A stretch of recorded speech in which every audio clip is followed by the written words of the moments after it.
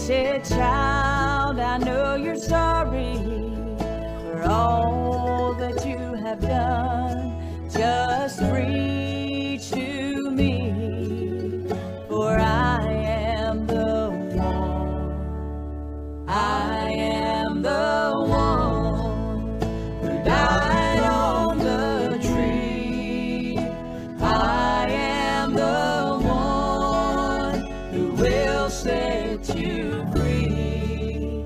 When I heard you cry, have mercy on me. I am the one.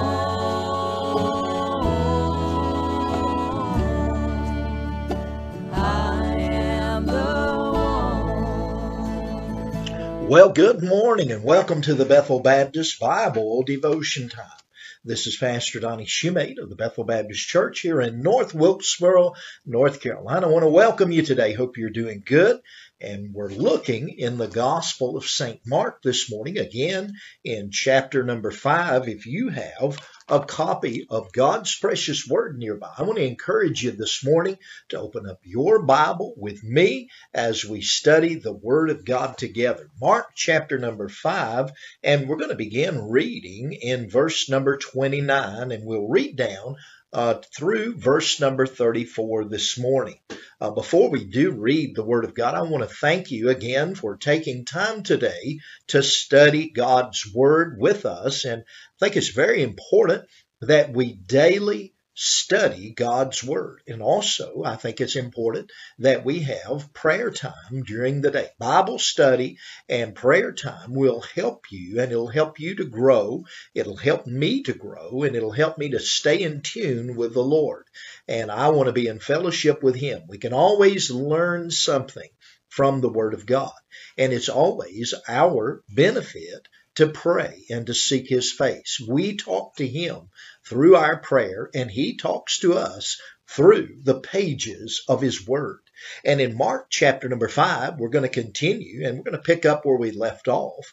Jesus had been asked by a ruler of the synagogue to come and heal his daughter. Now, I believe that this was the synagogue at Capernaum. I think this event happened at Capernaum. The Bible doesn't say that, but it just makes sense to me that when Jesus returned from the country of the Gadarenes, that Capernaum possibly was the place where he returned to. And so likely it could have been the synagogue there at Capernaum, just a stone's throw from Simon Peter's house. Jesus had been asked by the ruler of the synagogue, and one of the three rulers, and in a Jewish synagogue, they did have three men who were dedicated and consecrated to caretaking for the synagogue. Their responsibility was great. They ensured that the services went on orderly. They ensured that the scrolls were taken care of and stored properly and read properly and all these things. It was a great and important job to be a ruler of the synagogue, and Jairus was one of those men. Jesus and Jairus were headed towards Jairus' home, and as we think about that, Jesus was asked to come and to touch this little girl who was near death. Jesus readily agreed to do that. There were great crowds of people that were following Jesus. And we've already talked about when he came back to shore from the country of the Gadarenes, there was a crowd waiting on him to get out of the boat. And no doubt many of them had needs that we don't know about, but Jesus did.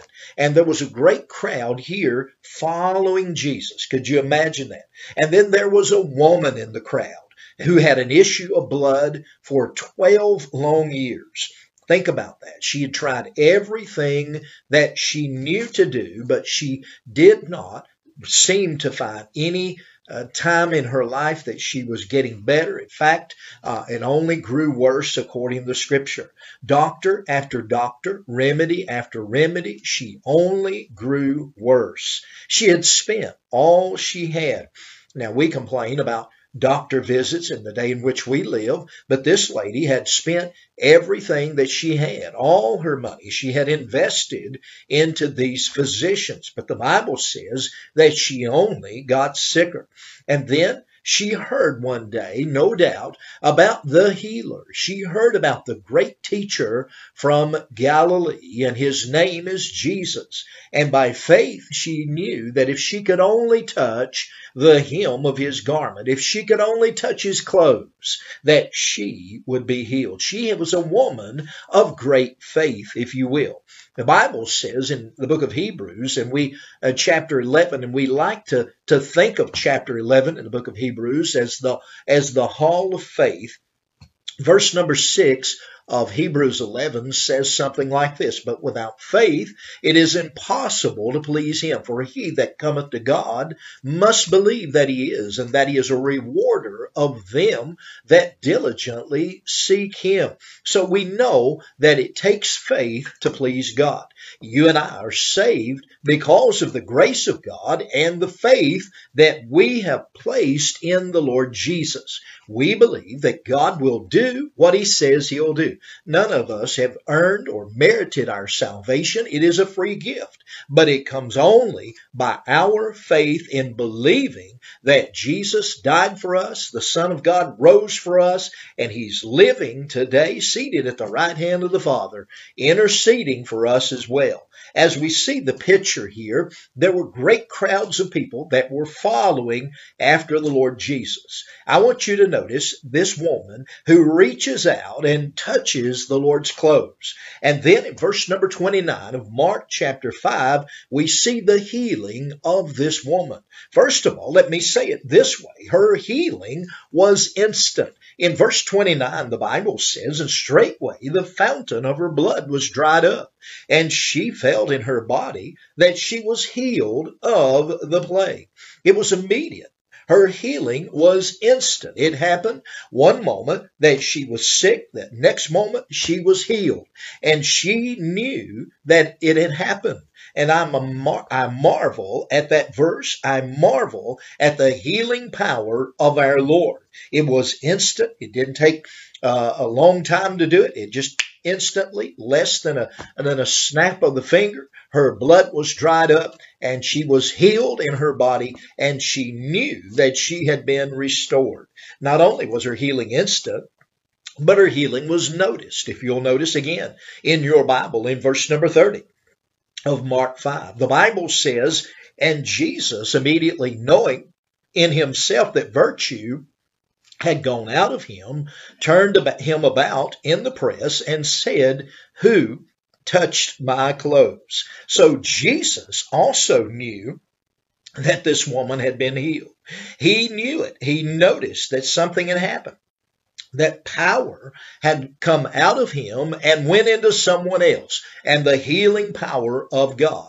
And that healing power is by the Spirit of God, the Holy Ghost himself. So the Holy Ghost is the one that did that marvelous healing, the power of God that went out of Jesus that healed this woman. As we're looking at our text verses, the disciples began to question Jesus. In Mark 5:31, the Bible says, "And his disciples said unto him, Thou seest the multitude thronging thee, and sayest thou, Who touched me?" I can almost hear them saying. Now, the Bible doesn't say which one of them said that, and they could have all said it. I don't know, but evidently it was more than one that thought it. But as I think about this, well, it just makes sense for someone to say such a thing as Jesus did, "Who touched me?" in a great crowd of people. Well, it just humanly stands to reason. Someone would say, well, what do you expect? You're in a crowd of people. There's going to be people that's going to bump into you, and they're going to accidentally touch you, and some of them are going to touch you on purpose because of who you are. But Jesus, knowing that virtue had been come out of him and into her. He knew and he questioned, who touched me? It wasn't an odd statement to make. It was a truthful statement, although the disciples did not understand it. And then in verse number 32, I want you to notice in your Bible, Mark 5:32, and he looked round about to see her that had done this thing. Now Jesus knew exactly who it was that had been healed. He knew. He turned around. He didn't have to look to the side, to the left, to the right, in front of him. He turned around and he looked her in the eyes, I believe, and he knew that he had healed her, and he looked at her and he knew that she was healed. We see not only that Jesus knew exactly who it was, but we see the healed woman's confession in verse 33. But the woman, fearing and trembling, knowing what was done in her, came and fell down before him and told him all the truth. Here it is, this now healed woman. She's no longer sick. She felt the healing coming into her body. She knew she had been made whole. And here she is. And Jesus turned around and said, who touched me? And he looked at her, and immediately she began to confess unto him, because she knew that he was the healer. And let me say this to you and I, as we make application to this in our life. I want to say this. We were once sick, sin sick.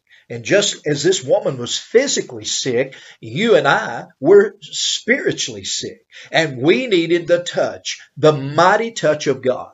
And as Jesus, as we reached out by faith and touched him, he knows who it is that has touched him by faith. And he turns to us and he looks at us, and then we too should give confession and claim our salvation experience. We should tell the world and not be ashamed. And she did that. She told him. She fell down before him prostrate and worshiped him and told him all the truth. She confessed before him. No wonder the Bible talks about when we are saved by the grace of God, that confession is made unto salvation. We confess with our mouth the Lord Jesus Christ after we believe it in our heart, and we're healed of the plague of sin, just as this woman physically was healed. We're spiritually healed, and it's amazing to me. Then automatically comes the confession of Jesus Christ as our Lord and Savior. You'll notice in verse number 34, the healer's profession. And he said unto her, daughter, thy faith hath made thee whole. Go in peace and be whole of thy plague. She was made completely whole. She was healed 100% and better than that. She was better than new. Amen. And the Bible says that if any man be in Christ, he's a new creature. Old things are passed away. Behold, all things are become new. And I'm glad even in this verse we see that she went in peace. And can I tell you, that is exactly what happened to you and I when we got saved by the grace of God, that God reached down and gave you and I the salvation that we so desperately needed.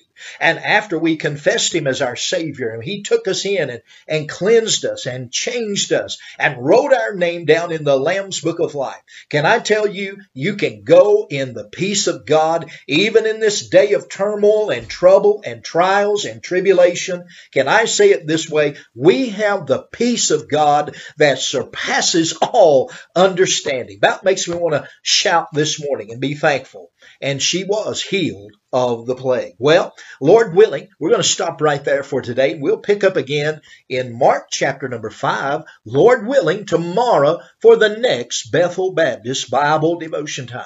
And until then, this is Pastor Donnie Shumate of the Bethel Baptist Church here in North Wilkesboro, North Carolina, bidding you a wonderful day. God bless you is our prayer. Bye-bye.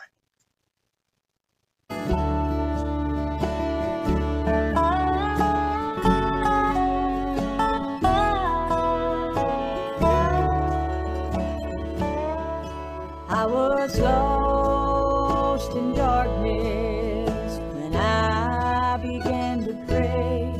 Then Jesus came to me on that faithful day. He said, child, I know you're sorry for all that you have have done. Just breathe